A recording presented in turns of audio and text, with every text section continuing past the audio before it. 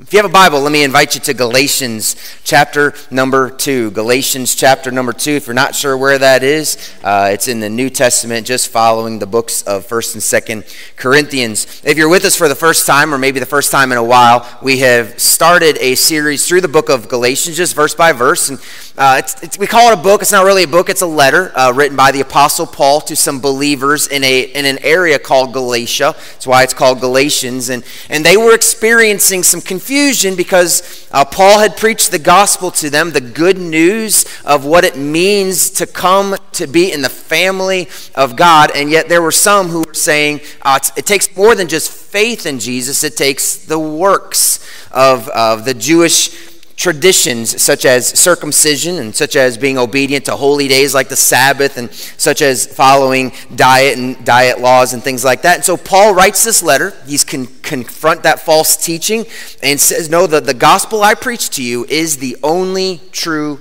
gospel.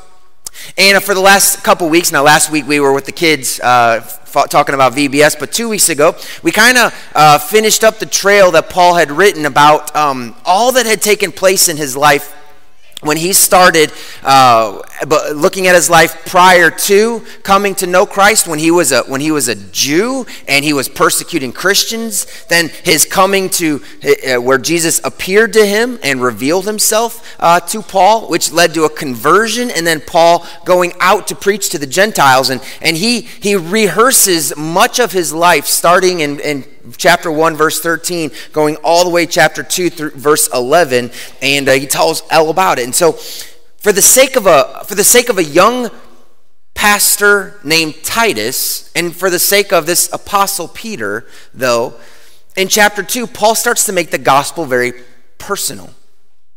He confronts the legalistic Jews for the sake of Titus. And now you may say, I don't know what legalism is, and legalism is just real simple. It's the right behavior, but with the wrong thinking. It's doing good things, but then thinking or believing that those good things put me in a better standing with God than those who don't do those kinds of things. There's examples of legalism all over the church today. I mean, we have a hard time seeing it sometimes. But churches are filled with people who think that their church attendance, or maybe a suit or a dress, or maybe even service to God on that day, puts them in a better position with God than those who did not do what they did. And see, legalism isn't about the wrong behavior. It's about the wrong thinking about the right behavior. And so Paul confronts this because he's going to say Titus does not need to be circumcised like all the rest of you want him to be in order to be a part of the family of God. But then he's going to turn to the Apostle Peter. The Apostle Peter is the leader of the church at this point, and boy, he is an amazing figure, but Paul confronts what he sees in Peter's, which is hypocrisy. And hypocrisy is the opposite of legalism. Hypocrisy is the right thinking. I got it right in my head, but it's the wrong behavior.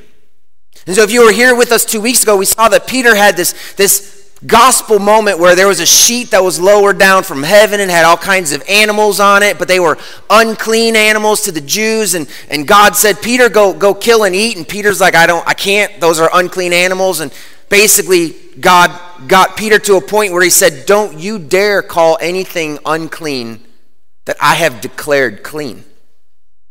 And Peter realized soon after God's not talking about animals, he's talking about people.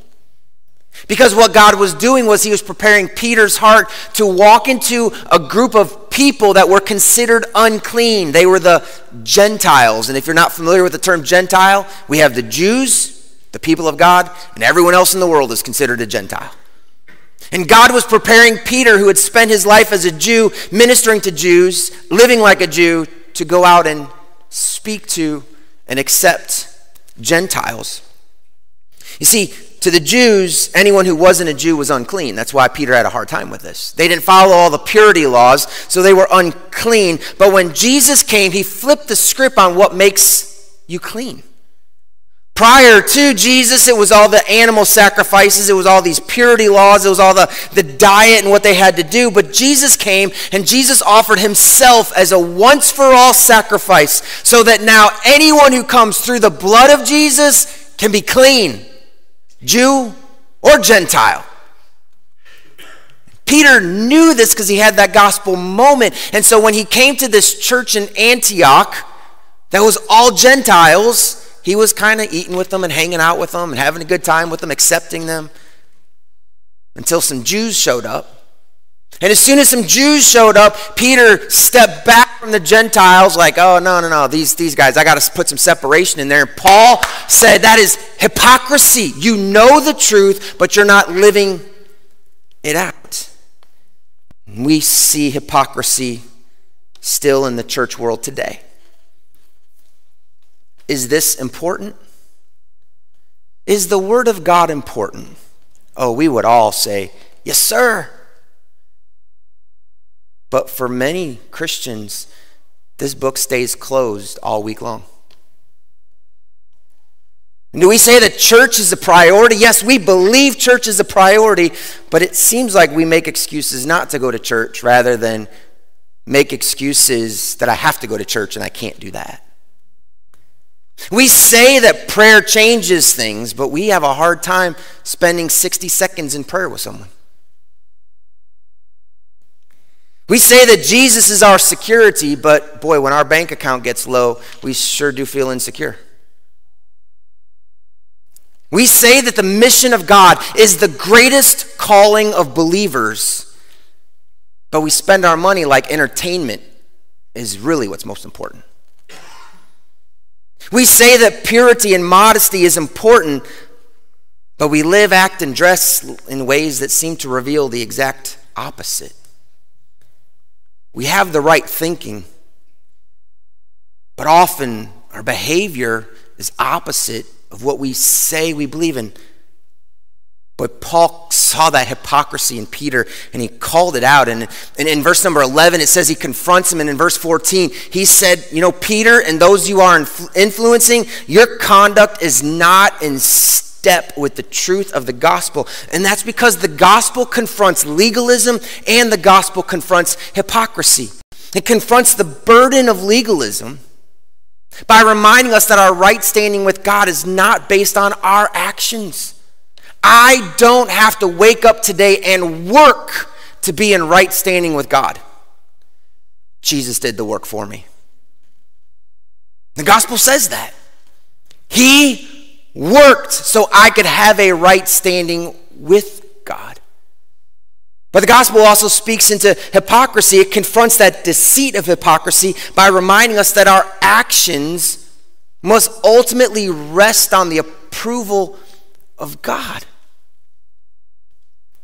See, the way hypocrisy squeaks into our heart is that we sometimes think that the approval and praise of man is more important than the approval of praise of God. And to me, it's why Galatians 1:10, which we were there weeks ago, Galatians 1:10 is the hinge verse for these first two chapters, where Paul says, am I trying to please God or to please man? And he ends with this statement: if I were still living a life trying to please man, I would not be a servant of Christ.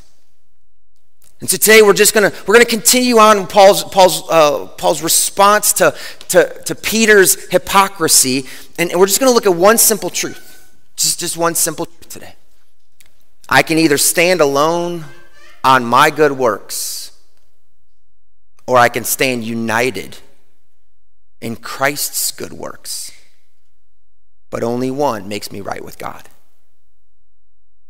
I can stand alone on my good works, or I could stand united in Christ's good works, but only one makes me right with God. Would you look at Galatians chapter 2? We're only going to read two verses this morning, verse 15 and 16. Galatians chapter 2, verses 15 and 16. Here's what the scriptures say. We ourselves, starting in verse 15, we ourselves are Jews by birth and not Gentile sinners. Yet we know that a person is not justified by works of the law, but through faith in Jesus Christ.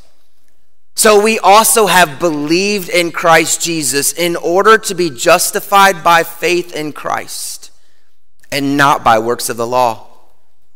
Because by works of the law, no one will be justified. Those are the only two verses we're going to read today, but you'll notice in those two verses 3 times we come across the word justified. There's probably many different ways that some people in this room might explain what the word justified means. You may have heard it in a legal sense, and someone who is guilty of something can be declared innocent because their actions were justified. If an armed robber tries to break into a home and the homeowner shoots and kills that armed robber, death occurred. That's a bad thing. But when the investigation reveals that the homeowner was protecting his life and his family's life, what the courts can decide is that action was justified. Even though it was a bad result, it was justified. It made sense. Things were right. Sometimes you may have heard justified in a clerical sense. If you've ever used Microsoft Word or Google Docs, you know that you can justify a paragraph, which means everything lines up on both sides. It's equal. Paul, when he's using the word justified, he's talking in a spiritual sense. And spiritual justification, I'm sorry if you think that's a big word. I'm going to try to make it as plain as we can, but spiritual justification, I'm sorry, I skipped one. It happens when God declares someone righteous. We're justified when God declares us righteous. And so if you're a believer and a follower of Jesus Christ, then at the moment of your salvation, God declared you righteous. You were justified. You found right standing with God. Everything was in order between you and God. That's what justified means. I have a right standing with God because God declared me to be in right standing. But this raises an issue, if you think with me. Should you and I be in right standing with a holy God? I mean, let's be honest. I know my sins. I know them very well. And for a holy God to look at me and say, no, we are in right standing, it doesn't seem to square up. It really seems out of bounds that God can look at any sinner and say, yes, you are in right standing with me. And it makes sense to us. Yeah, like I'm not holy and God's holy. And so we try to think, well, how can I get in right standing with God? And how do I get in right standing with God? Well, most people would try to say, well, I know the bad that I've done has made me out of right standing with God. Maybe the good I do can make me in right standing with God. Because that would be justified, right? I've done this sin, I could do this good work. It's a very prevalent thought. I mean, Jeremy's sitting back here, and Jeremy's so good to see you week after week, man. I appreciate you. But Jeremy, when you and I met after pushing Joe Fogel's truck, I mean, it's this question that I asked him, that I asked everyone. Hey, if God were to meet you outside the gates of heaven and say, why should I let you in? What would you say? And Jeremy, very kindly, said, well, you know, man, I really think you should try to be a good person, right? I mean, that's the majority of the world is going to say we got to try to do right because we know doing wrong has put us out of God's favor. So doing right will get us in God's favor. And then always follow that question up with, well, if doing right can earn us entrance into the kingdom of God, why did Jesus have to die on a cross?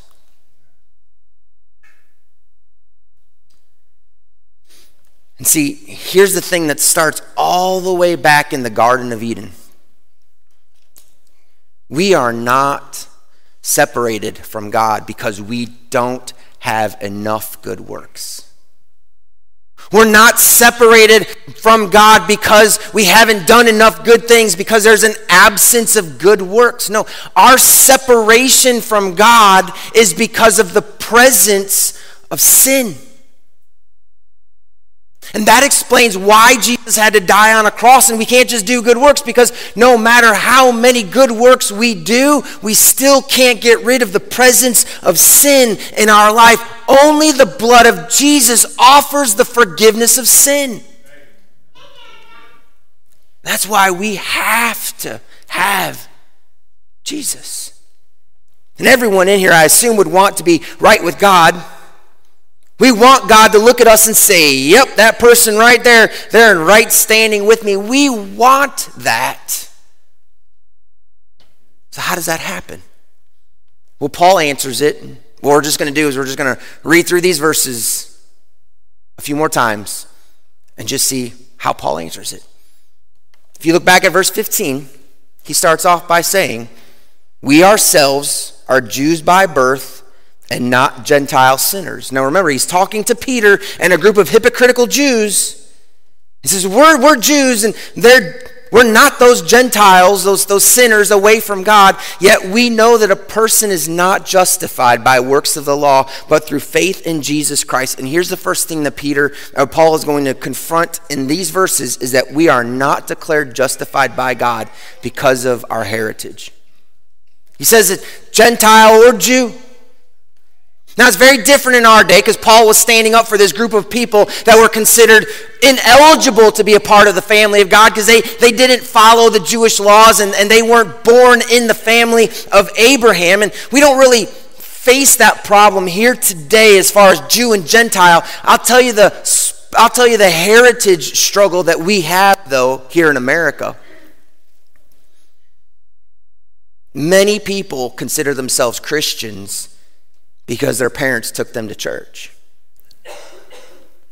Or they consider themselves Christians because their parents themselves went to church.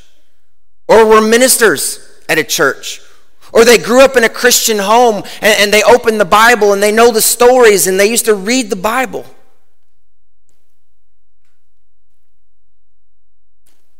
But Paul makes it very clear, it's not where you come from that makes you justified.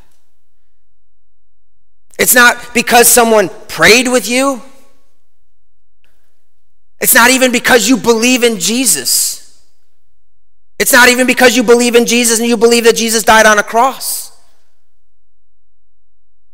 Because the book of James reminds us that the demons believe in Jesus. They even believe Jesus died on a cross because they were there. And if anyone had a heritage, it'd be those angels. I mean, they were at one time in the very throne room of God. They used to be in heaven, and yet now they're awaiting their eternal punishment because they are not justified.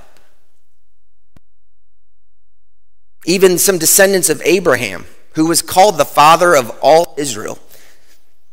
The man who God chose to say, from this one man I will create a nation for myself. People who are descendants of Abraham are not justified simply because they're descendants of Abraham. Because Romans chapter 9 says this, for not all who are descended from Israel belong to Israel, and not all are children of Abraham because they are his offspring.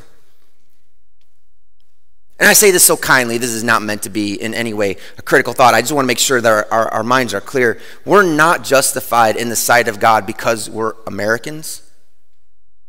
We're not justified in the sight of God because we live in the Bible Belt.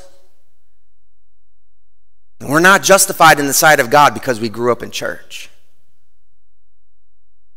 Heritage is not about being justified.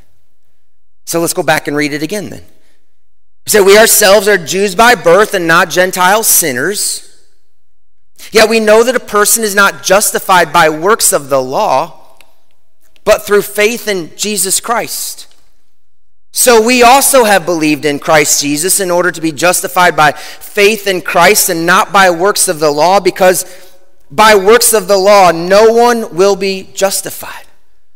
So how can God declare a sinner righteous? Well, Paul said it's not because of your heritage, but he also says it's not because of your good works. I mean, he says it seems to be the main message of these two verses is we are not justified by works of the law.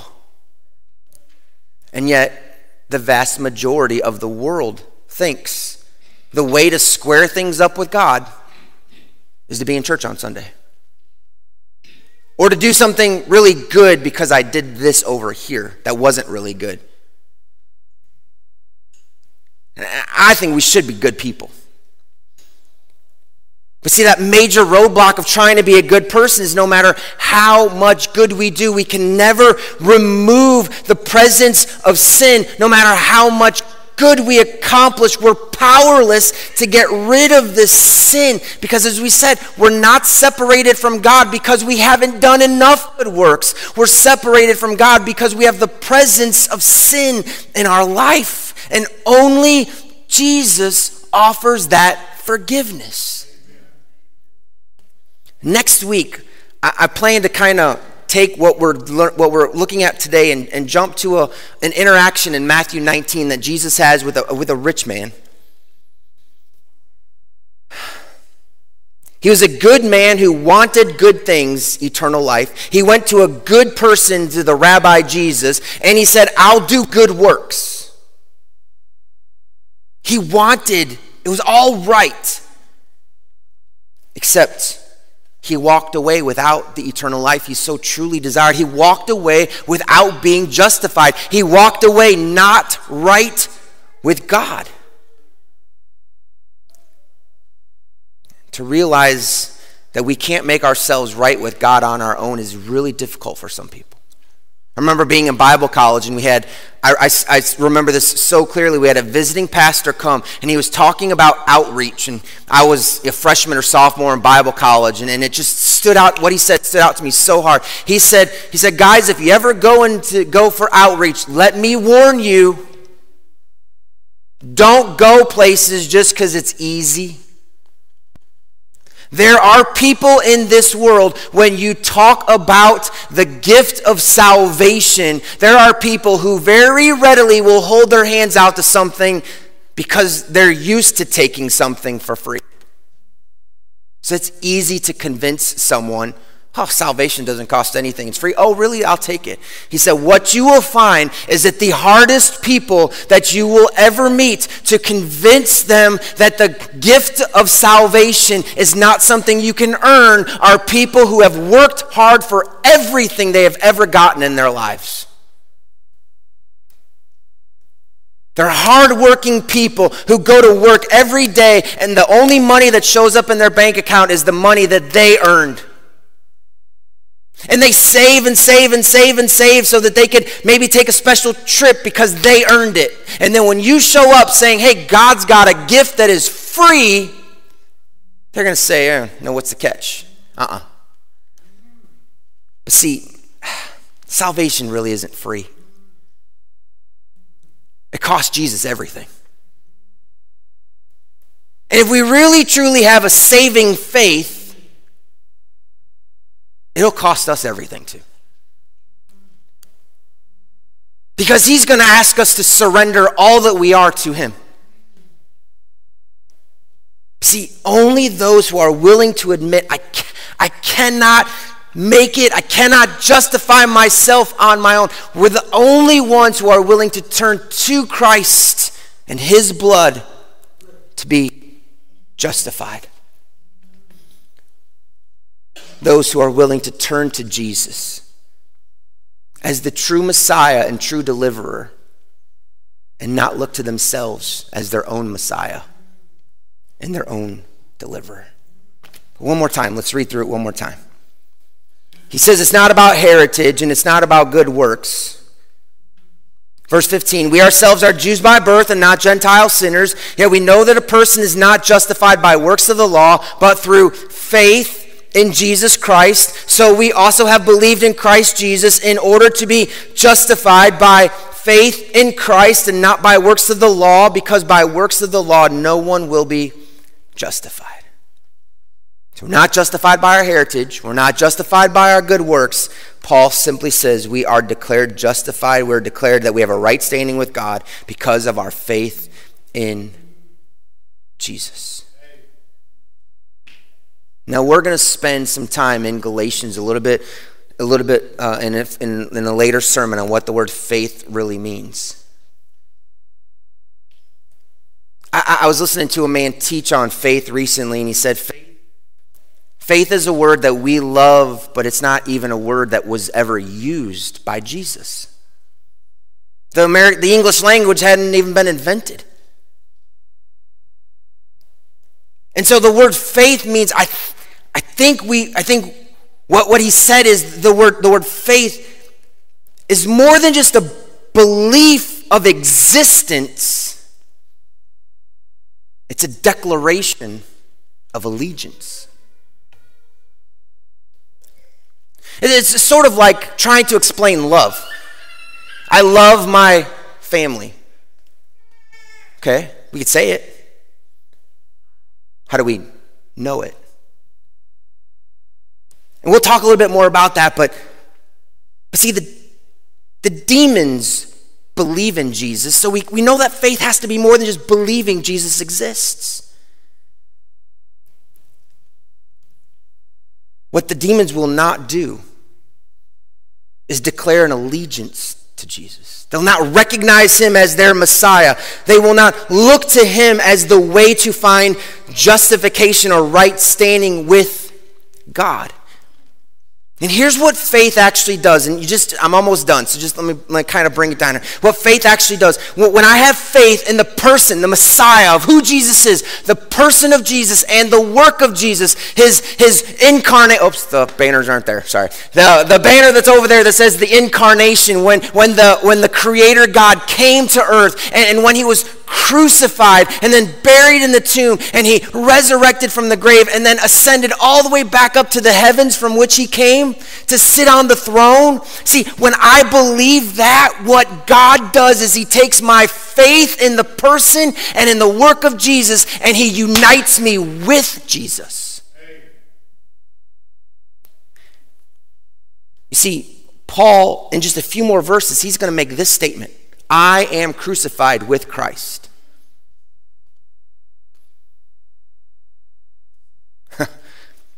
Paul, you're standing right there. How are you crucified with Christ? But he knows that by faith, when God looks at him, he was crucified with Christ. He'll say in the book of Colossians and in the book of Romans that he was buried with Christ in baptism into his death. So Paul was crucified with Christ, he was buried with Christ, and then he'll say in Romans that he was resurrected with Christ. And so Paul says, by faith, when God looks at me, when I have faith in the person and the work of Jesus, I have saving faith. When God looks at me, he looks at me as someone who has been crucified, someone who has been buried, and someone who has been resurrected, which now so that makes sense. How can I be justified in the sight of God? Well, because I can have faith in his Son, and when he looks at me having faith in his Son, he sees me as his Son. And says, yeah, my son is right standing with me. And since you have been unified with my son, you are in right standing with me, which then says, so this is the problem with good works.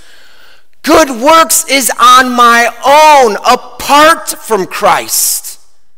I'm trying to justify myself with the Father when he says you'll never justify yourself through your good works because you always have the sin in your life. But when you come into unity with Jesus, I can look at a sinner and say, he's been crucified, resurrected, and crucified, buried, and resurrected. Yep, this guy is justified. And that is all through faith. And so then you say, well then, I want to be justified. What do I do? See, and I'm saying that's the wrong question. It's not what do I do? It's how do I become justified? And it's simple. We have to accept that we come to God empty-handed. It's not on me. It's not the good works I do. I come to God empty-handed. I admit that I'm responsible for my sin and my separation. It's my sin that has separated me from God. And then I acknowledge that Jesus is the Messiah. He's the deliverer that was sent by God in order to redeem me. and then I surrender my life to Jesus, and I allow him to live in and through me. I'm united with him. I am crucified with Christ. Nevertheless, I still live, but it's not I who live, it's he who lives in me. How does that happen? Through my faith in his Son.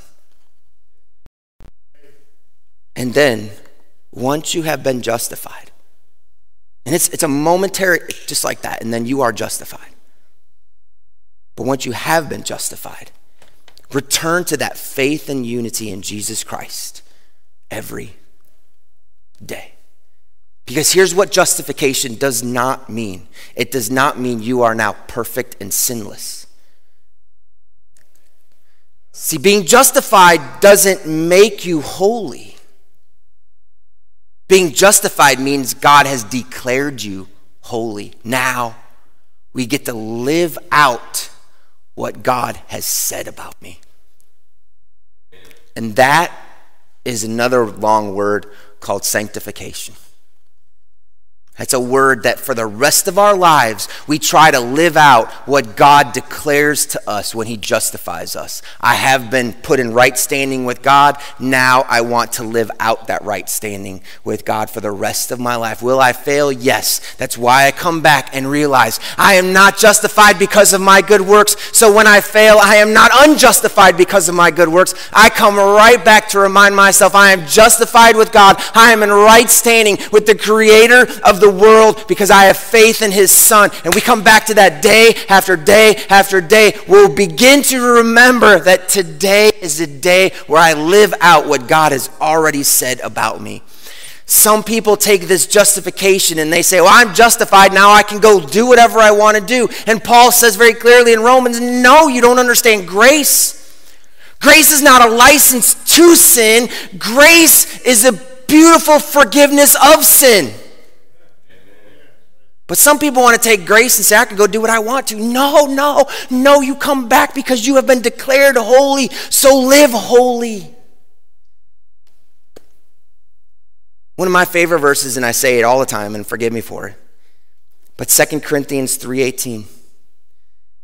It reminds us as we glimpse at the glory of God, that's when we become more like the glory of God. We are transformed from one degree of glory to another as we behold the glory of Jesus. So that's why every day you want to wake up and say, let me look at Jesus. Oh, look at what Jesus did for me. I believe how my faith is in you. And as we do that, more glory of Jesus comes to our lives. In just a moment, I'm going to ask you to bow your heads and pray. I would just love for you to kind of think where you might be today. I have no doubt that there's some in this room, and boy, when I said justification, that word was really big and makes no sense to you, and you're still really struggling with it, and that's okay. Would you, when we bow our heads and pray, would you pray that God continues to reveal to you truth? There's some who may be in this room and you're saying, I've really been trying to work my way to God by trying to be a good person, but I see what Paul's saying. It's not about my good works, it's about my faith in Jesus.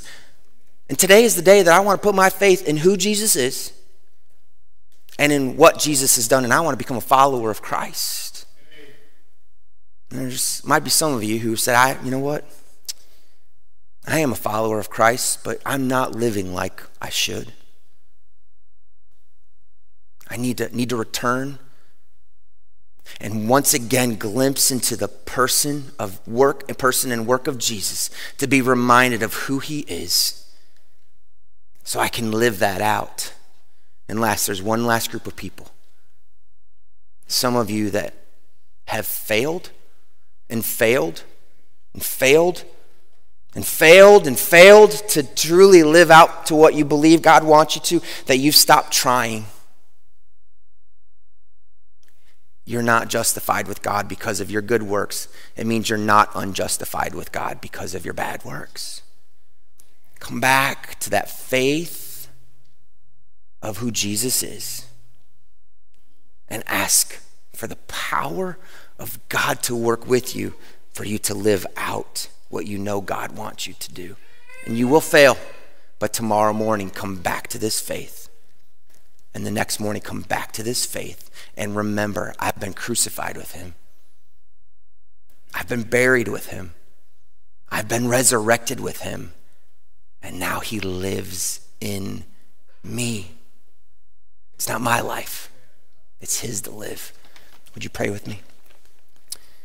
Father, thank you for who you are, Lord, and for what you have done for this world in the person of Jesus. You could have left us in our sin, but you sent your son. You sent him to redeem us. Oh, what a lovely name. I'm so grateful that when we look at who Jesus is, we find that unity in the person and in the work that Jesus has done for us. And Father, I know that I've tried to, there's been times in my life where I've tried to really, really impress you. And Lord, I've never impressed you. You have accepted me because I have believed in what Jesus has done. And Father, there's hearts out here. Some of them, honestly, they're probably tired and weary hearts, some of them. Father, Satan has defeated them time and time again. And Lord, to try to live out the work that you have for them does not sound exciting. I pray that you would bring them back to this point of realizing that they found unity in the person of Jesus. And it's him, Jesus, who lives in me. Father, if there's some who are thinking, I'm not good enough for God to accept me. God would never want me. Oh, God wants everyone. And there's only one way that we come to God, and that's through the person of Jesus. But it's for everyone, Jew or Gentile, rich or poor. It's for everyone. And Father, I pray that for those who maybe have a question, or those who have been followers of yours for decades and decades, I pray that we would all come back to the person of Jesus today. And with bowed heads and reverence for who you are, we just say, thank you. I recognize you, Jesus, as God's Messiah.